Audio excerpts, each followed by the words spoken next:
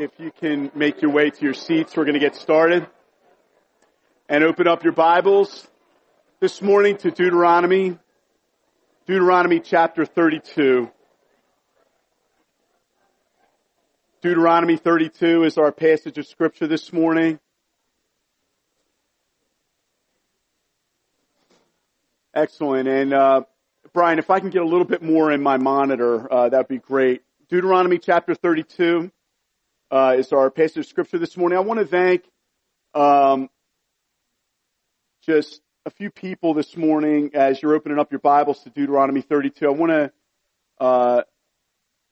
want to thank Doug, and I want to thank Esther and Tracy for leading the men's and women's Bible studies respectively over this last fall.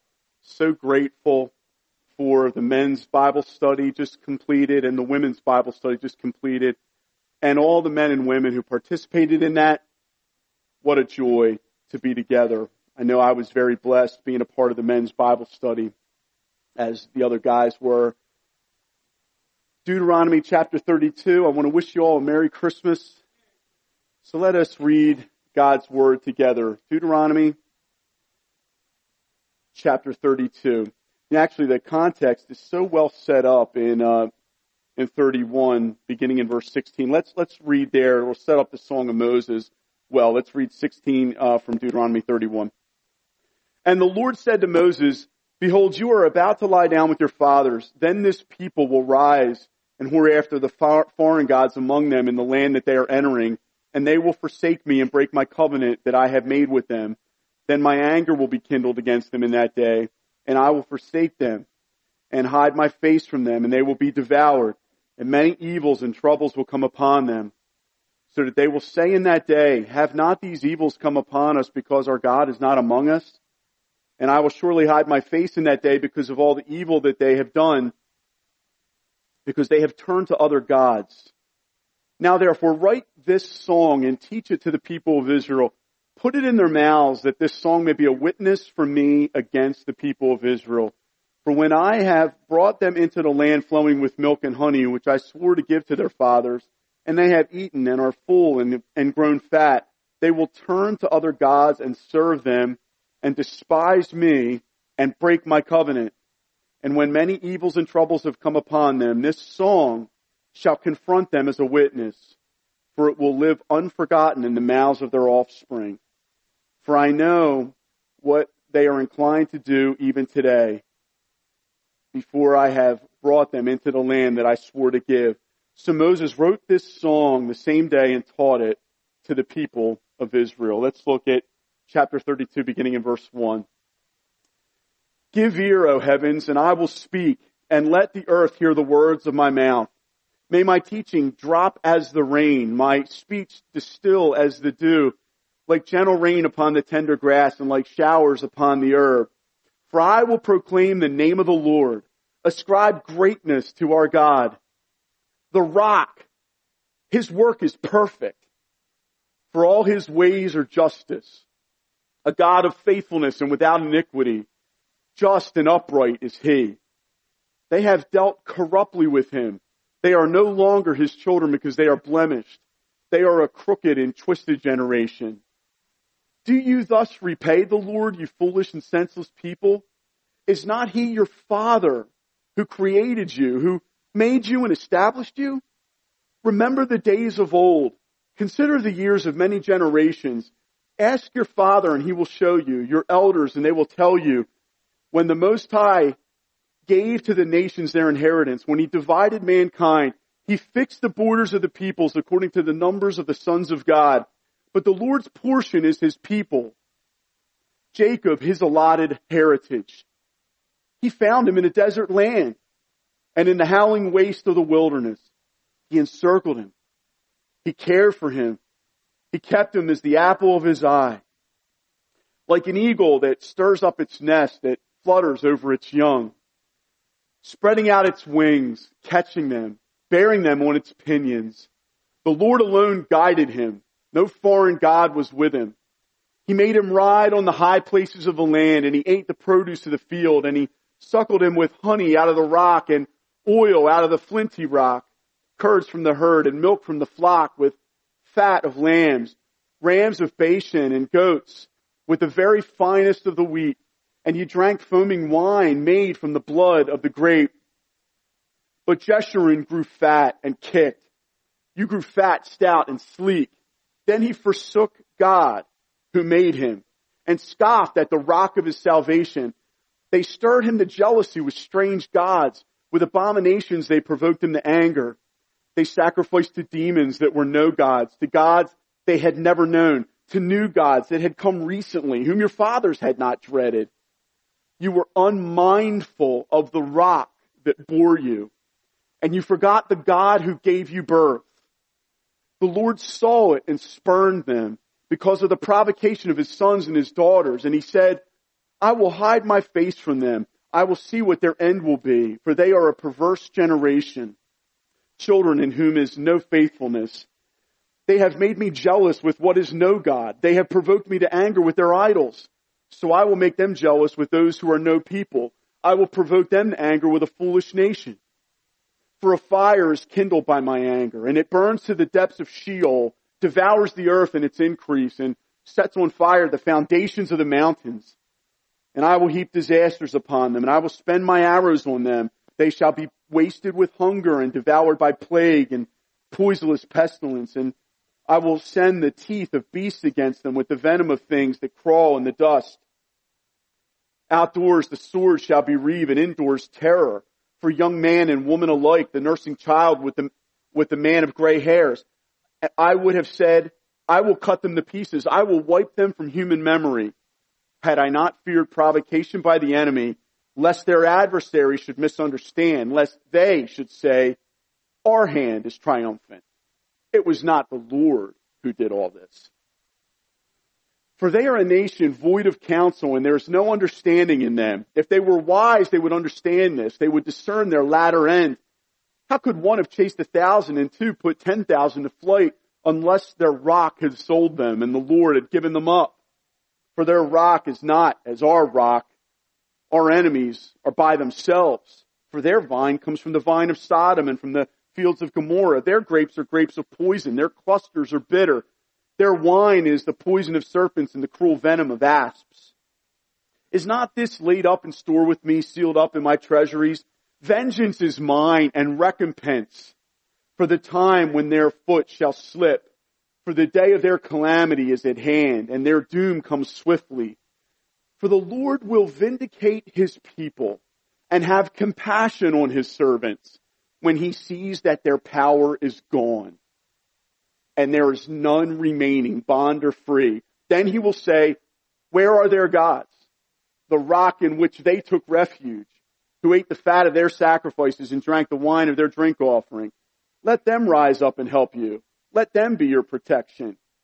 See now that I, even I, am he, and there is no God besides me. I kill and I make alive. I wound and I heal. And there is none that can deliver out of my hand. For I lift up my hand to heaven and swear, as I live forever, if I sharpen my flashing sword and my hand takes hold on judgment, I will take vengeance on my adversaries and will repay those who hate me. I will make my arrows drunk with blood, and my sword shall devour flesh with the blood of the slain and the captives from the long-haired heads of the enemy.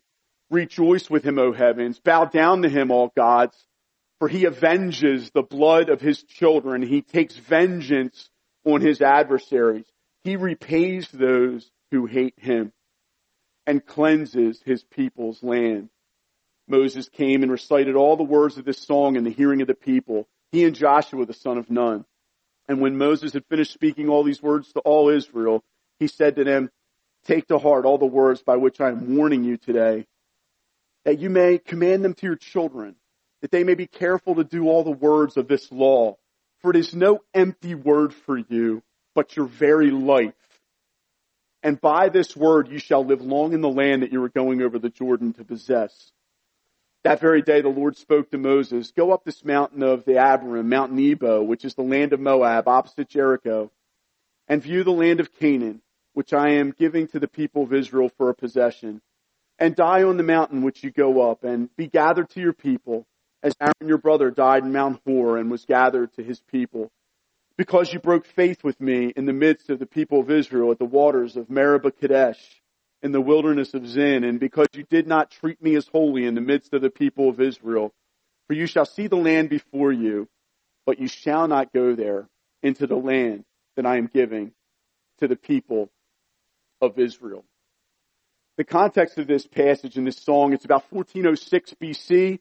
It's right at the end of the 40 years of wilderness wandering of the Israelites, and they're just on the verge of going into the promised land. And this song of Moses acts as a witness for God against Israel, and it's written in the form of a song. And before I pray for the message, I just want to encourage all of the artists, the songwriters, the poets that we have in our church, that this ought to inspire you to write and to create.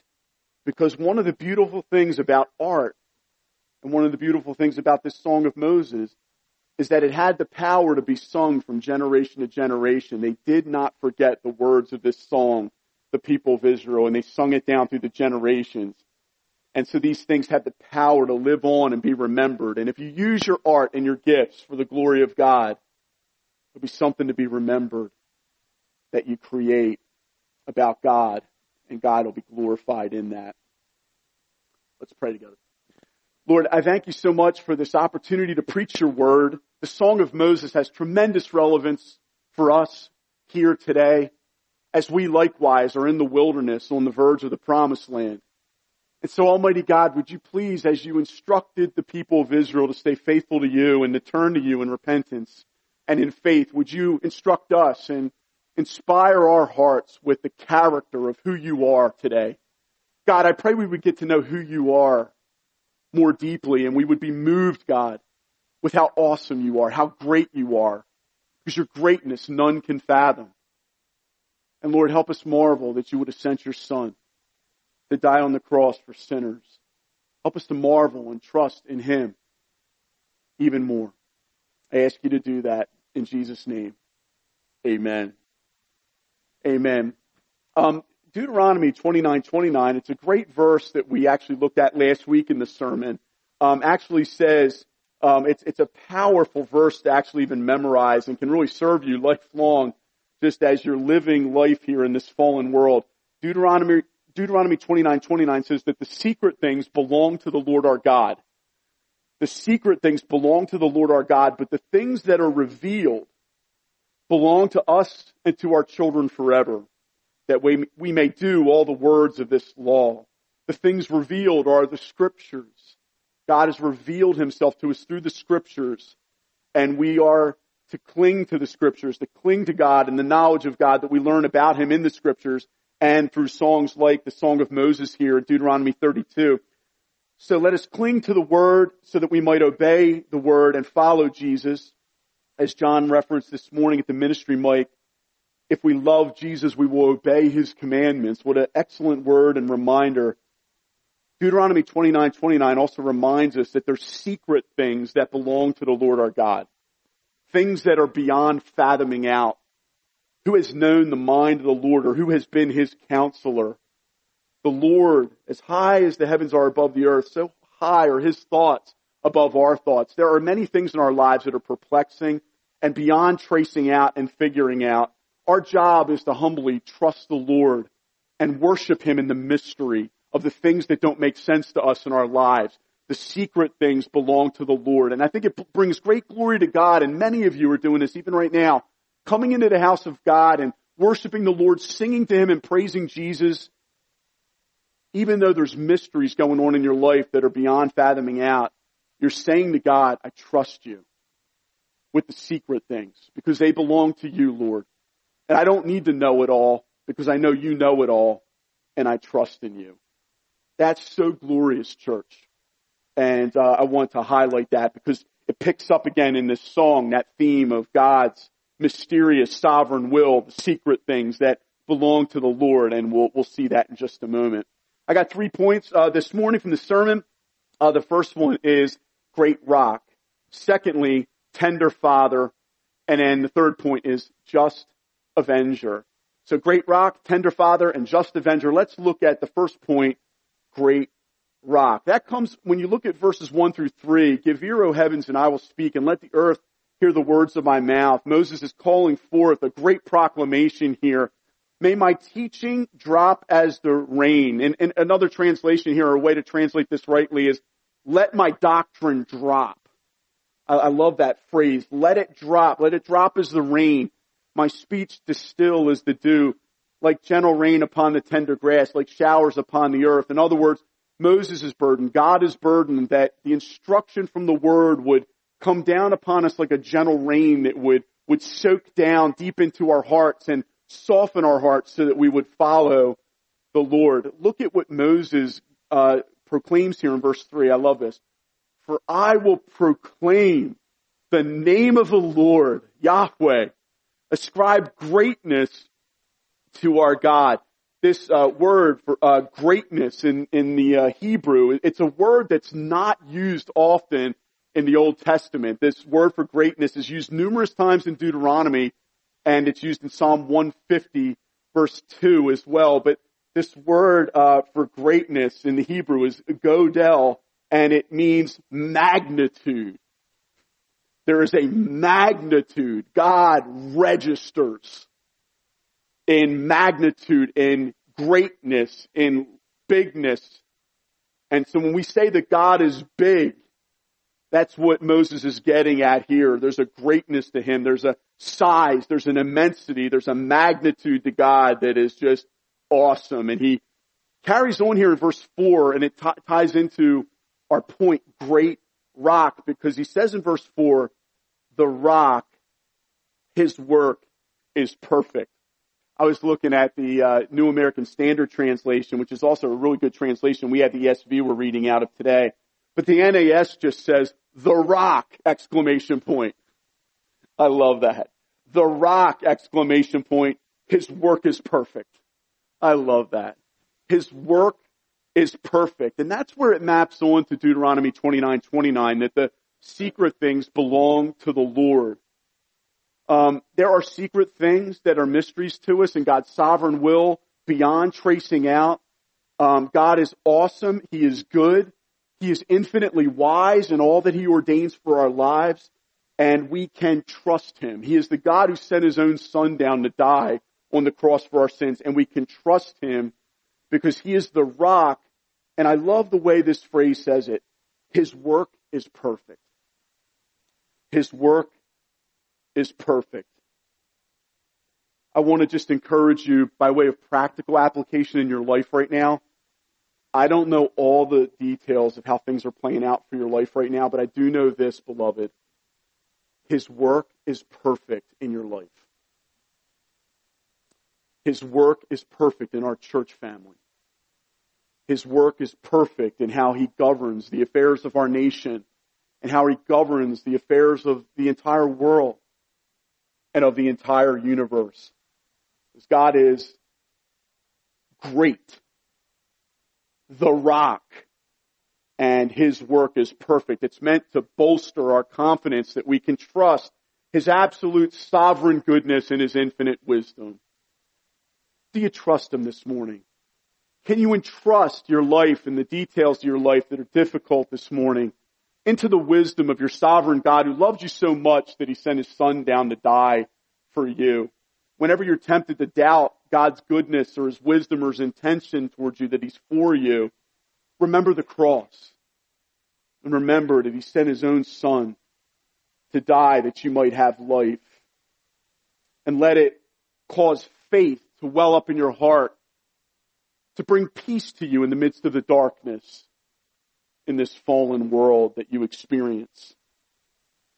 This phrase for rock, it's actually the first time this word is actually used in the scriptures. And it kind of harkens to me, this image. One of the things I love is I love those images of real beautiful lighthouses. I love pictures of lighthouses. I don't know if you track with me on this, but sometimes you'll see a picture of a lighthouse in a storm and it's out either on a jetty or it's just surrounded by rock. And you see waves crashing in to those rocks. the image here of God being the rock is one of protection as waves crash, and it's a safeguard. It's meant to speak to that with God there's security. With God there's safety and refuge that you can run to, unlike anywhere else you could run to. It's actually interesting throughout this whole entire Song of Moses, God as the capital R rock is contrasted with who the nations put their trust in and who Israel committed idolatry with, false rocks, small r. A lot of times you see it with capital G God and small g gods. Here you see it with capital R rock and small r rocks. Things that are false refuges that people trust in and run to find security and look to for hope. We as God's people aren't meant to look to false rocks with a small r, but to turn to God as our rock and to look and believe when the Lord is ascribing greatness to the name of the Lord here in Deuteronomy 32 that say, Lord, you are my rock and your ways are perfect. So looking to God and recognizing He is the rock. It speaks to His character. It speaks that His deeds are perfect. And this is contrasted with the people of Israel. It speaks to the character of God that He's always faithful. God is the ultimate semper fi, always faithful, the Marine Corps motto. God's people are often not faithful. And you see the character of God of being always faithful contrasted with the people of Israel who are not faithful to God throughout this song. And it's very sobering to see how far their lack of faithfulness led them and what God did and how hard life became for the people of Israel before He brought them back in faithfulness. And that's something that is really spoken to here often. God is our rock and God is a God of faithfulness, verse 4, without iniquity. He's just and upright. Contrasted in verse 5 with God's people, they have dealt corruptly with Him. They have dealt corruptly with Him. And it actually talks about they are a crooked and twisted generation. This picks up on the scriptures in the New Testament in Philippians chapter 2, verse 15 and verse 14. Do all things without grumbling or disputing, that you may be blameless and innocent, children of God without blemish in the midst of a crooked and twisted generation, among whom you shine as lights in the world, holding fast to the word of life, so that in the day of Christ I may be proud that I did not run or labor in vain. So you see that language picked up here, that we're meant to shine as lights in this world and not be in the world as part of the crooked and twisted generation. We as God's people are called to be in the world, but not of the world. We are to be distinct. We are to shine as the world is perverse and crooked, but here God's people turn crooked and God deals with them as such. It actually says that as they were looking at the Lord, it says that they scoffed, verse 15. Look at verse 15. But Jeshurun, it's ironic here, this Jeshurun phrase describing the people of Israel is actually a word that means upright Israel. They're upright. It's actually used here with some irony, that instead of upright, they used the prosperity that God gave them in the promised land to grow fat, and that they kicked and they forsook God in their prosperity that God gave them. And they scoffed at the rock. Rather than take refuge in Him, they scoffed at Him. And it's so sobering, brothers and sisters, to see that. Look at verse 18. You'll see again that the rock theme's picked up, but it's very sad.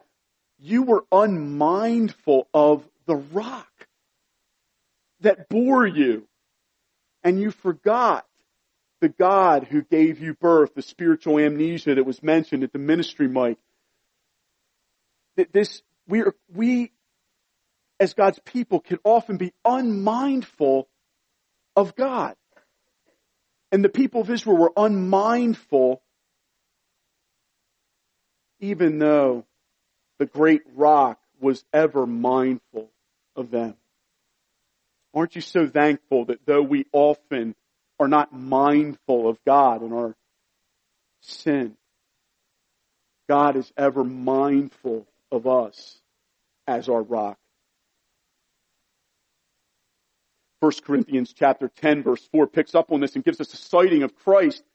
It says, "For they drank from the spiritual rock," Israel did, "that followed them, and that rock was Christ." Bread from heaven. They ate spiritual food. Bread from heaven, which symbolized Jesus Christ, the bread of life.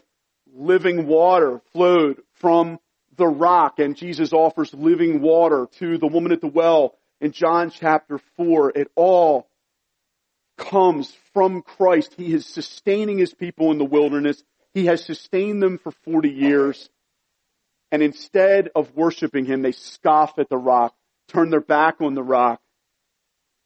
But brothers and sisters, even though we've been unfaithful, can't we testify, hasn't God sustained us in the wilderness? Just as He has sustained the people of Israel. Ponder this for a moment and be encouraged. In all your ups and downs and mine, hasn't He been the rock? Hasn't His ways been perfect? In our instabilities, hasn't God been so stable? In our franticness and in our fretting, hasn't God been our security? He's protected you. He's kept your feet from slipping. He's taken care of every need. Christ, your rock. It actually says that Christ is the rock that followed them in the wilderness. So this is a rock that doesn't just stay in one place. It's a rock that is like a mobile rock. He follows His people around and stays strong for them even when they're weak. Picking up on the theme of Christ being our rock again, 1 Peter chapter 2 says, "As you come to Him, a living stone, rejected by men, but in the sight of God, chosen and precious, you yourselves, like living stones, are being built up as a spiritual house." That's talking about us, church. To be a holy priesthood, to offer spiritual sacrifices acceptable to God through Jesus Christ. For it stands in Scripture, "Behold," this is the Lord speaking, "I am laying in Zion a stone," or a rock, "a cornerstone, chosen and precious. And whoever believes in Him," whoever believes in Christ, "will not be put to shame." Verse 7. So the honor is for you who believe. But for those who do not believe, the stone that the builders rejected has become the cornerstone, and a stone of stumbling, and a rock of offense. They stumble because they disobey the word, as they were destined to do. Psalm chapter 18 picks up on this theme of God being rock when David says in verse 31, "For who is God but the Lord? And who is a rock except our God?" And then later on in verse 46, listen to this. "The Lord lives, and blessed be my rock, and exalted be the God of my salvation." Amen, church? The God who gave me vengeance and subdued peoples under me, David says, who rescued me from my enemies. We can all testify to that. "Yes, you exalted me above those who rose against me. You delivered me from the man of violence." And there's no greater man of violence or creature of violence than Satan himself, who with him and all of his demons have unleashed war against us, seeking to devour us and destroy us, to sift us all in this room as wheat, like he did ask the Lord to sift Peter. But Jesus prays for us. He intercedes for us. And He is our rock. He is, conjure up the image in your head of the Battle of Five Armies in Tolkien's movie and book. Like the dwarves safely protected behind the walls of the lonely mountain, unable to get touched and hurt, though many armies come against them. God is your rock. He's your refuge. He's your strength. He's your fortress, your mighty deliverer. This is who He is by way of His very character. And I love how David in Psalm chapter 18 says, Exalted be the God of my salvation. God is my rock. I love how Deuteronomy 32 says the rock. And then it says later on in Psalm 18, God is our rock. But I love how David personalizes it and says, God is my rock. Can you testify that He is your rock this morning? Have you personalized that truth into your own soul? Have you said, and can you say this morning, because you've repented of your sins and trusted in Jesus, blessed be my rock?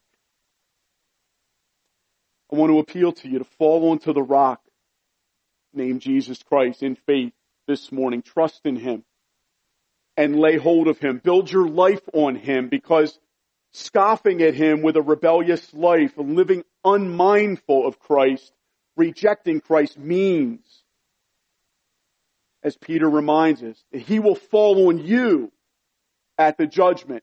So fall on Him today in repentance and in faith, because if we will not repent and believe in the rock, Jesus Christ, and His death on the cross for our sins, the sobering warning of 1 Peter remains that that rock will fall on you. And friend, we do not want the rock to fall on us. It is better to fall on the rock and lay hold of Christ this morning in repentance and in faith while there's still time, because the rock, His work, is perfect. It's so amazing that the strong, great rock, Jesus Christ, became a baby. Became a baby. So that He could die to forgive our scoffing at the rock, our rebellion against the rock, our unmindfulness of the rock. God in love sent the great rock to come as a little infant child in order that He might save those who believe. What an awesome God. Amen. I love Him so much. You're going to love this point too. I love this truth, the character of God and the name of God. Tender Father is point 2. Tender Father. Verse 4 said, He's the rock. His work is perfect. And then it talks about the rebellion of God's people all the way up to verse 6a. Look at 6b. Is not He your Father who created you? Now, the word Father describing God hasn't been used until this moment. And so it's glorious that the theme of fathers picked up and the name of fathers picked up all the way through the Bible. But here it's referenced in the Song of Moses for the first time. Is not He your Father who created you, who made you and established you? This tender Father theme picks up as you look at verse 7. You're going to see just the special love that our Heavenly Father has for His people. And I want you to zero in on it, church, because there's so much practical application that we can just immediately apply as we read the Word together. Moses, and imagine the people of Israel singing this song. Remember the days of old, consider the years of many generations.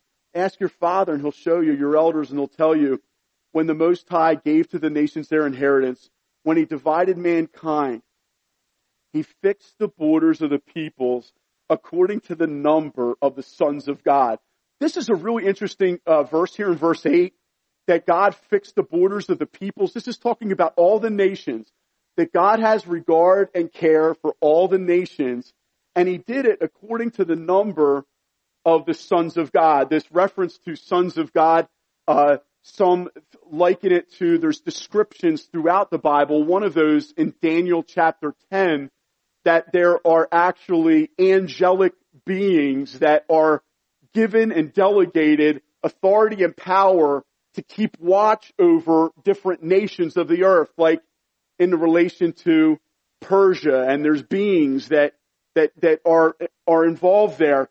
And so here, the image here is that here, according to angels and the sons of God, there are those who are given delegated power to care for the nations. But it says here in verse 9, in contrast to that, with God's special love for his treasured possession, Deuteronomy 7, his chosen people, it says in verse 9, but the Lord's portion is his people. Jacob, his allotted heritage. The Lord's portion. In other words, God himself cares for Israel. That doesn't get delegated to an angel. You remember back in Exodus 32 through 34 that the Lord says, listen, you're so rebellious, I can't even go with you personally anymore. I'm going to send an angel to go before you, and that angel will drive out the nations out of the promised land. Because if I go with you, I'll destroy you. And Moses says, listen, Lord, if you yourself don't go with us, don't send us up from here. And God's saying here in verse 9, my special love is with my people, Israel, with my church, those who have trusted in Jesus Christ, the promised one. The Lord's portion is his people. Jacob is his allotted heritage. In other words here, brothers and sisters, there is, and please listen carefully, a special love, a special regard that God has got for his chosen people that is different from the love which is real and the care that is real that he has for all the nations who are unbelieving. God has special regard for you, special love. And feast on that. Drink that into your soul and be encouraged this morning. Don't struggle with it in any way, just as you wouldn't struggle with a parent who loves all kids. But man, they love their own child with a special love. We would never begrudge a father, an earthly father, for loving his own children more than the other kids of the world. It's a special love. That's the kind of love that it's meant to conjure up in our hearts when we talk about God as our Father and we are his children. It's special. And it's meant to bring delight into your heart for his special regard. He doesn't delegate that to an angel or some other servant. God himself watches over Israel in the wilderness. And God himself, beloved brothers and sisters in Christ, watches over you. You know, I was thinking about this as I was meditating on it. I was just I was sitting up in my room and just kind of meditating on this truth. Listen, God loves everybody on your block. There's something about your house address. Special. Special. He knows. And he's ever mindful. He's got special regard and special love for your house on the block and all those within it. Doesn't take away from the fact that he also cares for the whole world and loves the whole world, that he sent his own son to die. Jesus coming in the incarnation means joy to the whole world. But the love that we're meant to feast on, brothers and sisters, as his children. When we read verse 9, it should land on us. We are the Lord's portion. We are his allotted heritage. And let us be encouraged by that. Look at how it just goes on. It just goes on and on. Verse 10, he found him in a desert land. It's talking about us in our lost state before we were set apart and chosen and called to him. In the howling waste of the wilderness. Does that not describe you and me in our sin before we knew Christ? And look at the language here. I love this, Heavenly Father. He encircled him. I got to be careful because I'm going to melt down into tears. I'm going to be like the Tin Man. I'm going to get all rusted up here. He encircled him. Has not God encircled you, beloved? Has God not had mercy on you the way he hemmed you in to bring you to himself? Aren't you moved that, yes, he loves everybody on the earth, but he has had a special regard for you. He encircled you. And he cared for him. He cared for Israel. And he kept him as the apple of his eye. There again, that phrase, it's meant to cause us to remember that God's got a special love for his people, Israel, that is distinct. He's got a special love for his people, the church, that is distinct and special. Israel is ever in the eye of the Lord. That's what this is meant. The apple of the eye is, he's ever in the eye of the Lord. You, believer, are ever in the eye of the Lord, and you are ever the object of his constant and tenderest care as Father. That's apple of the eye. Apple of the eye is, he sees you and his eyes light up. And I wonder how many of you think about God like that. Because you know what? If you're like me, you've got many areas of struggle with sin still that you struggle with every day. Wonder sometimes, does God really love me still? You're the apple of his eye. You're the object of his special care. His special love. And look at verse 11. Like an eagle that stirs up its nest, that flutters over its young, spreading out its wings, catching them, bearing them on its pinions. The Lord alone guided them. No foreign god was with him. He made him ride on the high places of the land, and he ate the produce of the field. This image of the eagle in the nest, I don't know if we had the image of it. There's an eagle looking over and spreading its wings over its young. You don't come near that nest, and you don't get near that nest without getting hurt bad. It's protection. It's meant to show us that our God is spreading his wings of protection over us. That's picked up also in the book of Exodus. It's a repeated theme.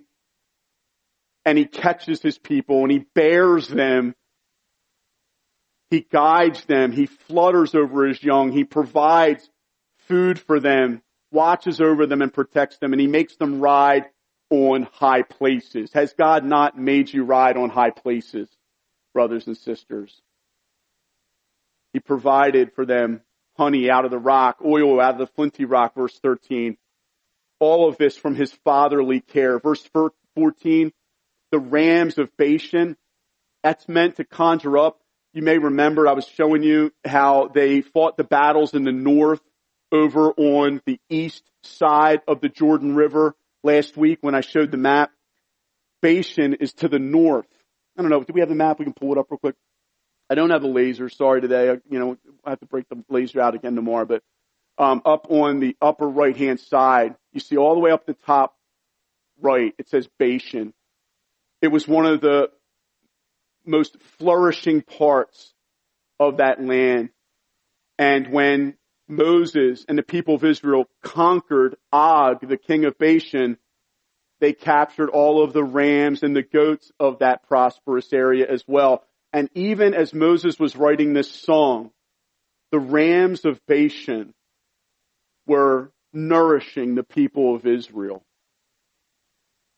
with the very finest of wheat, and you drank foaming wine made from the blood of the grape. God has protected his people. He has provided for his people. He is a tender, tender Father. How many of you guys, have you guys heard the song, the new song by Chris Tomlin, You're a Good, Good Father? Has anybody heard that? Like, lift your hand if you heard that song. I was thinking of that song and I could not get it out of my head. You're a good, good Father. It's who you are. It's who you are. It's who you are. And I'm loved by you. It's who I am. It's who I am. It's who I am. I think we have enough people we can try it out. So I'll start us out and join in and we can pick up. You're a good, good Father. It's who you are. It's who you are. It's who you are. And I'm loved by you. It's who I am. It's who I am. It's who I am. I could just keep singing that with you.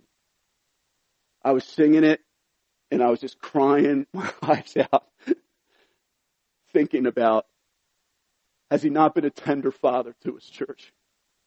Has he not been a tender father to you, child of God? The Lord himself watches over Israel. He doesn't delegate it out to a servant. He doesn't delegate it out to an angel.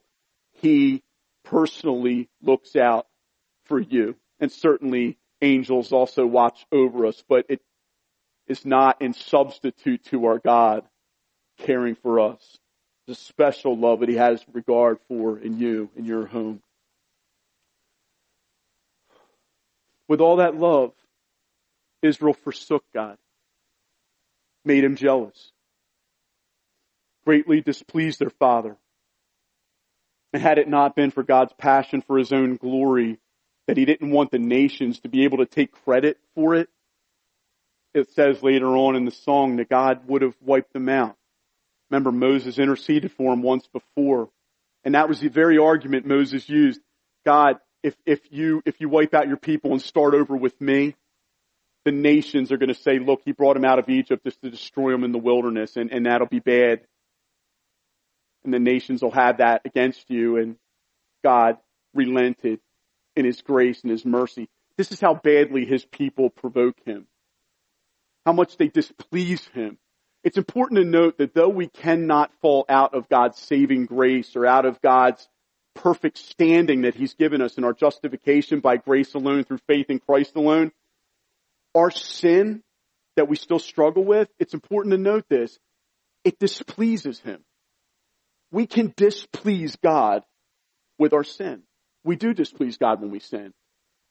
We also, on the upside, can greatly please God as our Father when we obey him. So when we sin, we don't lose our perfect standing and grace that we have in Christ, thank God. But we are meant to be motivated as his true children to say, Father, you've been so good to me.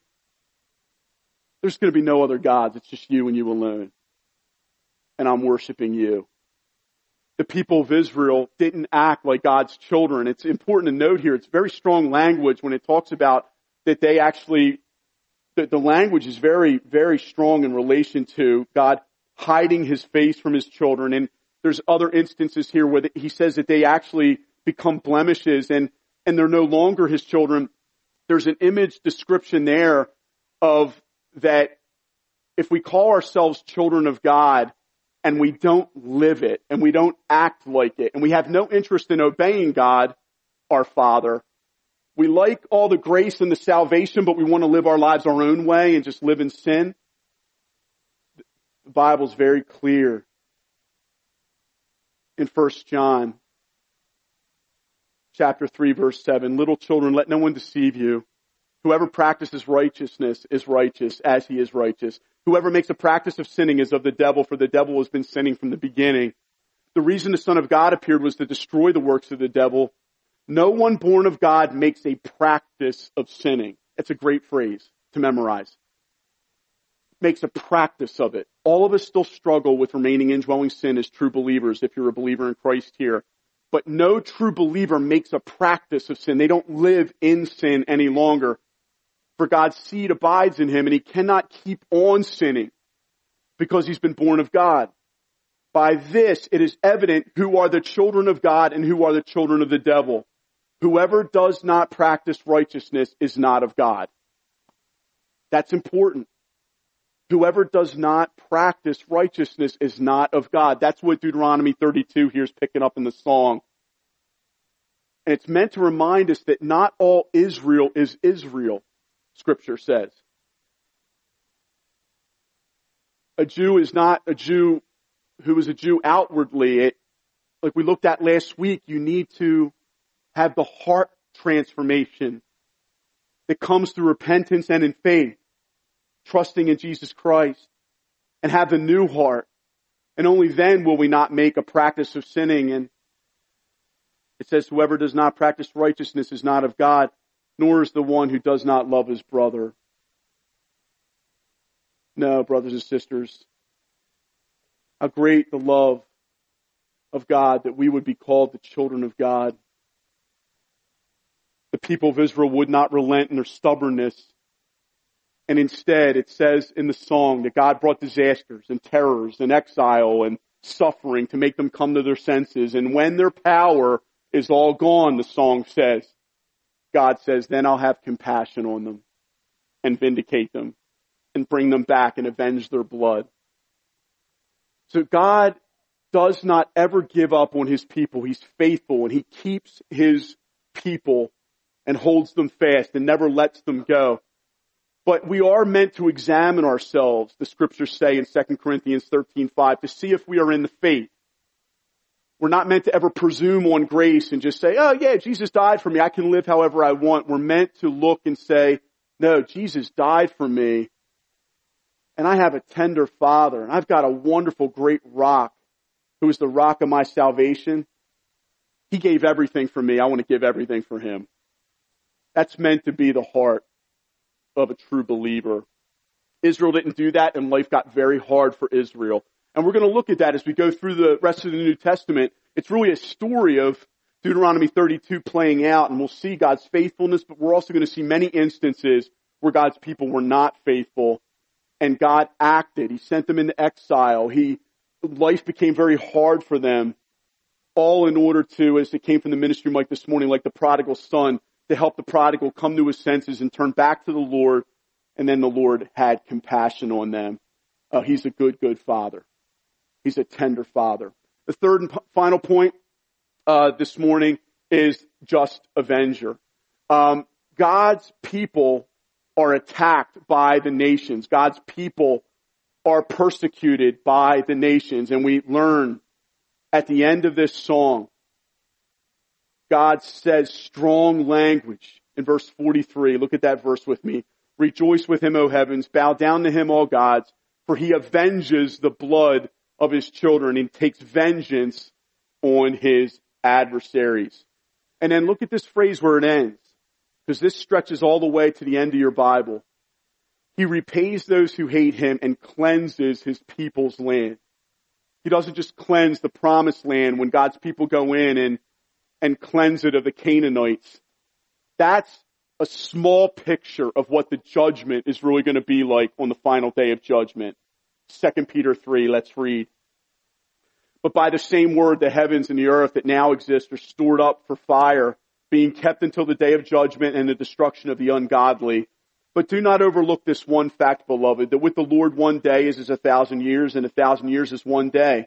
The Lord is not slow to fulfill his promise, as some count slowness, but is patient towards you, not wishing that any should perish, but that all should reach repentance. But the day of the Lord will come like a thief, and then the heavens will pass away with a roar, and the heavenly bodies will be burned up and dissolved, and the earth and the works that are done on it will be exposed. It's interesting, but this language of fire coming and God's anger burning as hot fire is seen here in Deuteronomy 32, and it's picked up on all the way at the end. On the day of judgment, God is going to come, and he's going to come not with water the next time, he's going to come with fire. Since all these things are thus to be dissolved, verse 11, what sort of people ought you to be in lives of holiness and godliness, waiting for and hastening the coming of the day of God, because of which the heavens will be set on fire and dissolved, and the heavenly bodies will melt as they burn. But according to his promise, we are waiting for new heavens and a new earth in which righteousness dwells. 1 Corinthians 13, speaking of the good news for us. For now we see in a mirror dimly, but then face to face. Now I know in part, then I shall know fully, even as I've been fully known. And Matthew 13, verse 40 says, just as the weeds are gathered and burned with fire, so will it be at the end of the age. The Son of Man will send his angels, and they will gather out of his kingdom all causes of sin and all lawbreakers, and throw them into the fiery furnace. In that place there will be weeping and gnashing of teeth. But look at the happy, happy ending for us, brothers and sisters in Christ. Then the righteous will shine like the sun in the kingdom of their Father. He who has ears, let him hear. If I can have the worship band return, I just want to listen carefully to this, because this is really important. We're talking a lot about Advent because we're in the season of Advent right now. And one of the songs we love to sing in Advent is Joy to the World.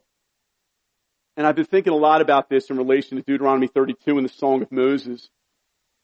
The first Advent, you sing joy to the world.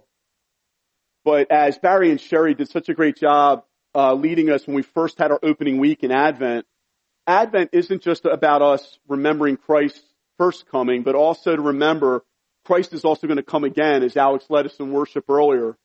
Jesus will come back again. Jesus is coming back again, his second Advent, and that's what we're awaiting right now. We're on the verge of the Promised Land, waiting to cross over the Jordan to enter into the new heavens and new earth where righteousness dwells.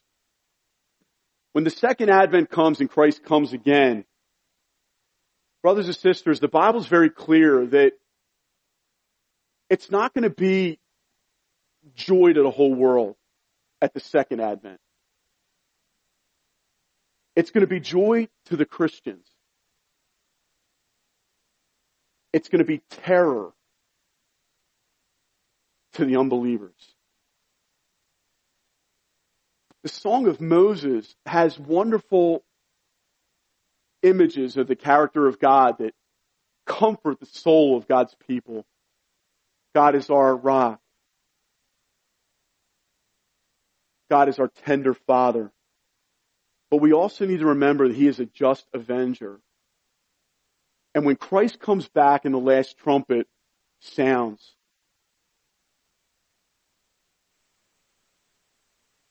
the only thing that's going to matter to you in that moment is whether you're in Christ or not. By repentance and in faith. For those who reject Christ, it will not be joy. But it will only be a fearful expectation of eternal judgment, as the scriptures talk about in the fires of hell. And friends, it's important to remember that that's real. It should scare us. It should cause us to tremble when we're pondering sinning. It should lead us right now, for all of us, to repent of our sin.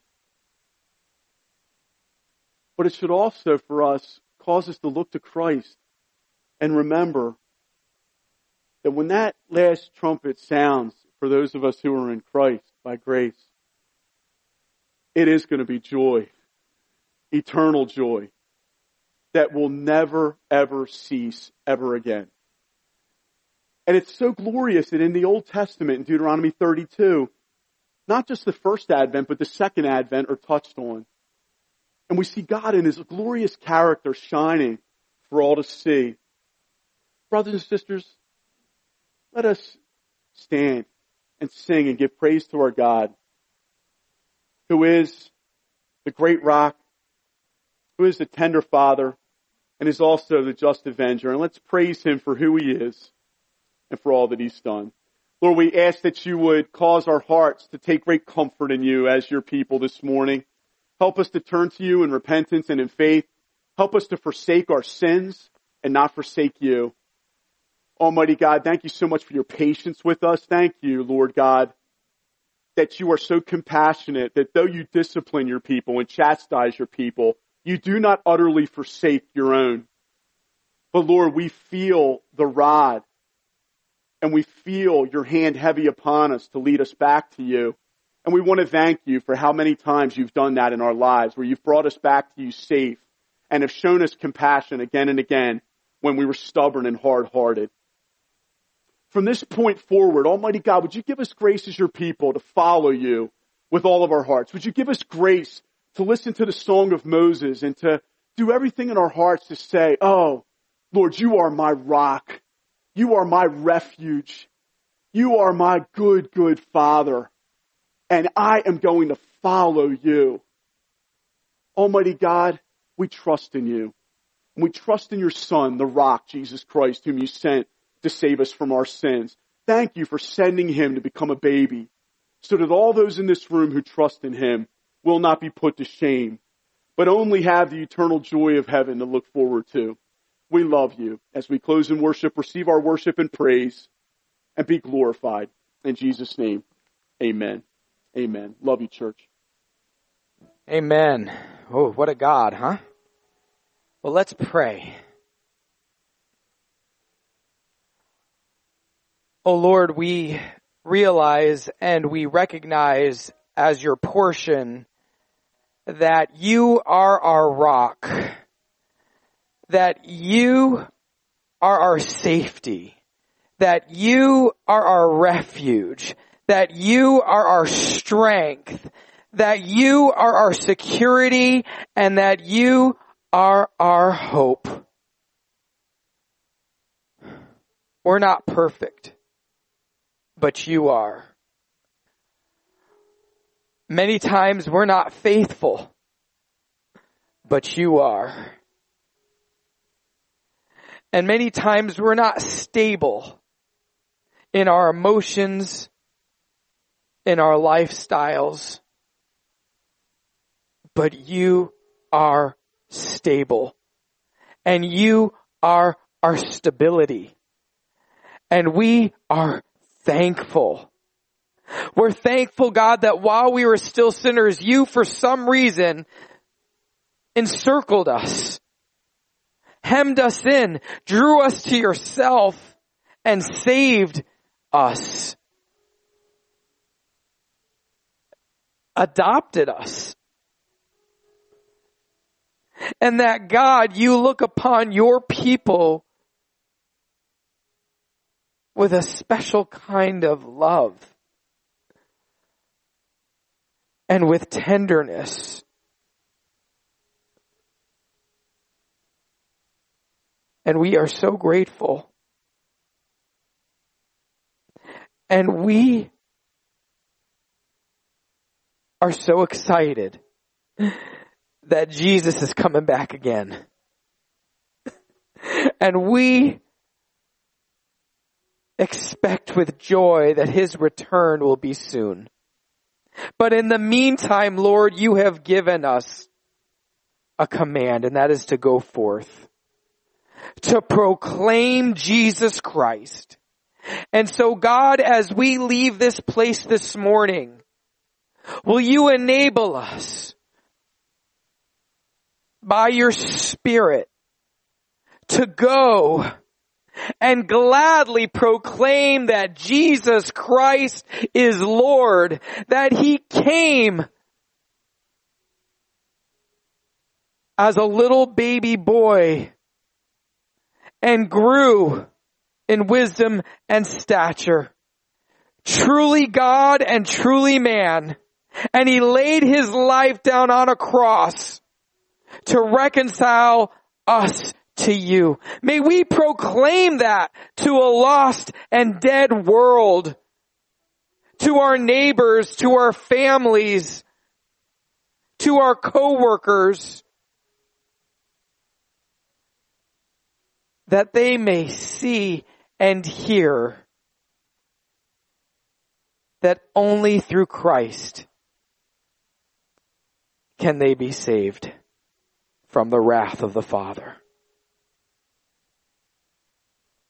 We love you, Lord. And we are so very thankful that on the day of judgment we have nothing to fear if we're Christians. But you will say, well done, good and faithful servant. And we'll lay our crowns at your feet because we don't deserve them anyway. You gave us the strength to do good things. And we just love you so much. Our faithful and good Father. In Jesus' name we pray. Amen. Go and tell someone about Jesus this week.